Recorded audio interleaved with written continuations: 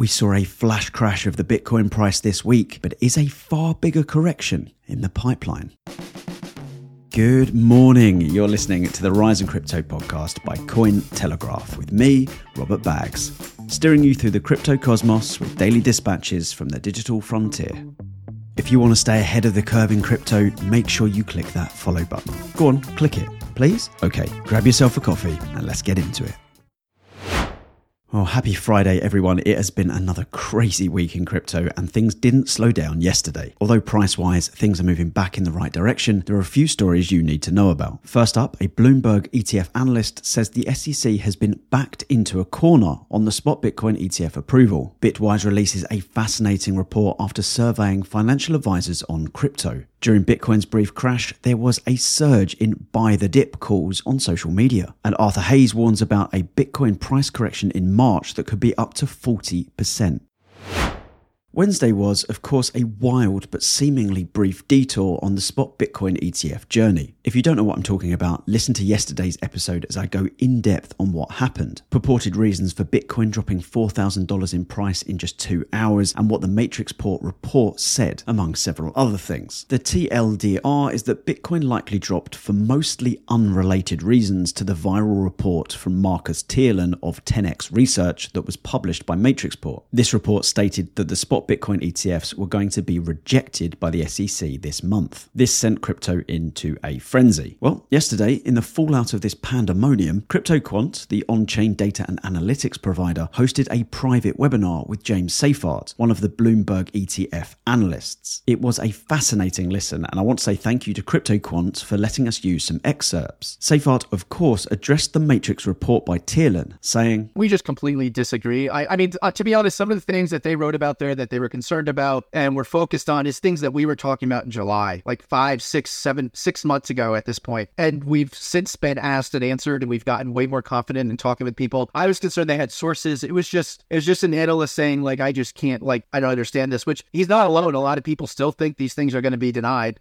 They used to be the majority. Now they're the minority. So it's not that crazy. It's just that the report they didn't add anything new. There was nothing we didn't know. And honestly, it got a couple of things wrong. But for the most part, it didn't change our view at all. Once I saw what the actual report and the substance of the report, it hasn't changed our view in the slightest. This was the stance that both Seyffart and the other ETF analyst at Bloomberg, Eric Balchunas, appeared to be taking on X as the story unfolded. I mentioned yesterday that Balchunas asked Thielen on X whether the report was as a result of info from inside the SEC or perhaps one of the issuers, and Thielen stated that it isn't. Thielen mentioned trading against the consensus, which makes sense, but as I also said yesterday, it does feel as if Thielen came into some new information somehow and we're not seeing it, but perhaps not. Another interesting point that Seyffart raised on the CryptoQuant webinar was on the very topic of the SEC's likelihood of accepting the spot Bitcoin ETFs. At this point, most people know that we were given a 90% probability of acceptance by both the Bloomberg ETF analysts, which hasn't changed despite the market wobbles and rumours. But Seyffart gave a stance on why they might be accepting this month, and it's a new one to me. So basically, the SEC, in my view, has been backed into a corner. So even if Gensler and the SEC didn't really want to approve this, because of all the work from all these issuers and the Grayscale court case and a bunch of the other facts I just laid out, they're kind of backed into a corner. I've discussed this a few times lately, but Balchunas raised the point that if the ETFs were to be rejected at the 11th hour, the SEC would probably incur lawsuits from the applicants. So Seyfart's backed into a corner comment is really fleshing out that narrative. This really is a bizarre and singular situation.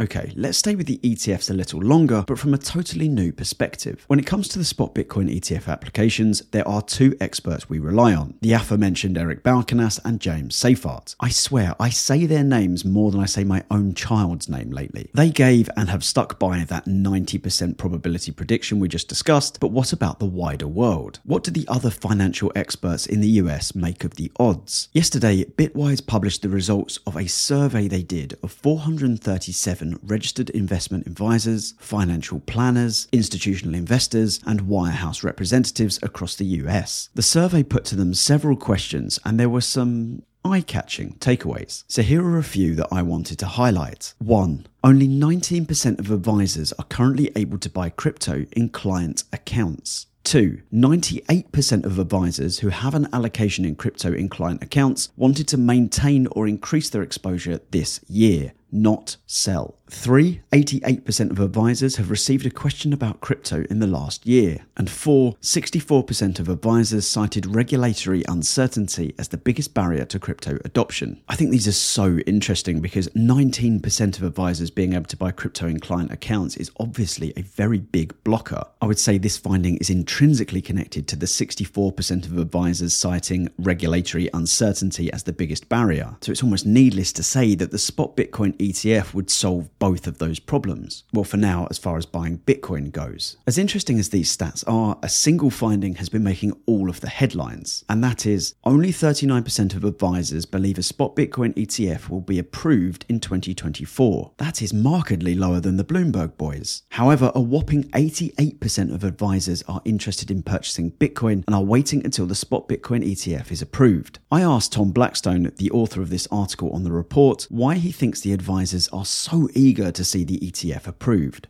That's a good question. At first glance, it might seem paradoxical that these advisors are saying they want to buy Bitcoin after the approval. After all, the price will presumably go up after the approval is made, or at least that's what most people seem to think. So one might reasonably wonder why they wouldn't want to buy before the approval when prices will still be low. But I think what's going on here is that these advisors are serving clients who want to hold Bitcoin in a 401k, an IRA, or some other kind of tax-deferred investment account. Right now, getting Bitcoin into these kinds of accounts is complicated, whereas putting shares of ETFs into them would be much easier. So that may be why these financial advisors would rather buy after the approval instead of before it. Tom also noted that 87% of the advisors believe the spot Bitcoin ETF will be approved eventually, even if it isn't this month.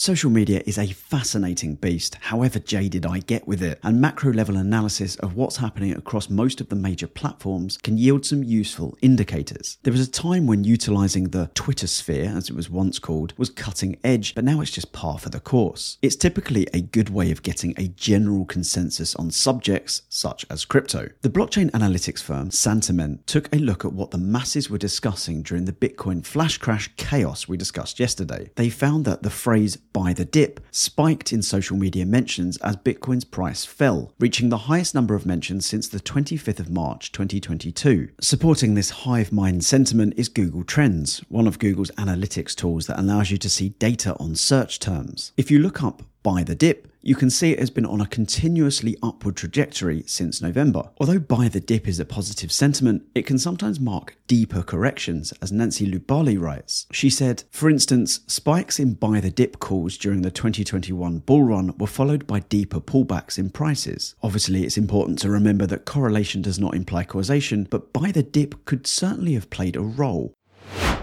Arthur Hayes, the former CEO of BitMEX and a bona fide Bitcoin trading OG, is one of the most captivating people in the space by virtue of how bold his predictions are. Crypto is far from short on bold, even extreme opinions and forecasts, but Hayes isn't wildly swinging. Nevertheless, he has stated that Bitcoin could hit as high as $1 million by 2026 and that the spot Bitcoin ETFs could completely destroy Bitcoin, and those are just from the past 2 months. I should add though that both of those bold predictions did have compelling supporting evidence.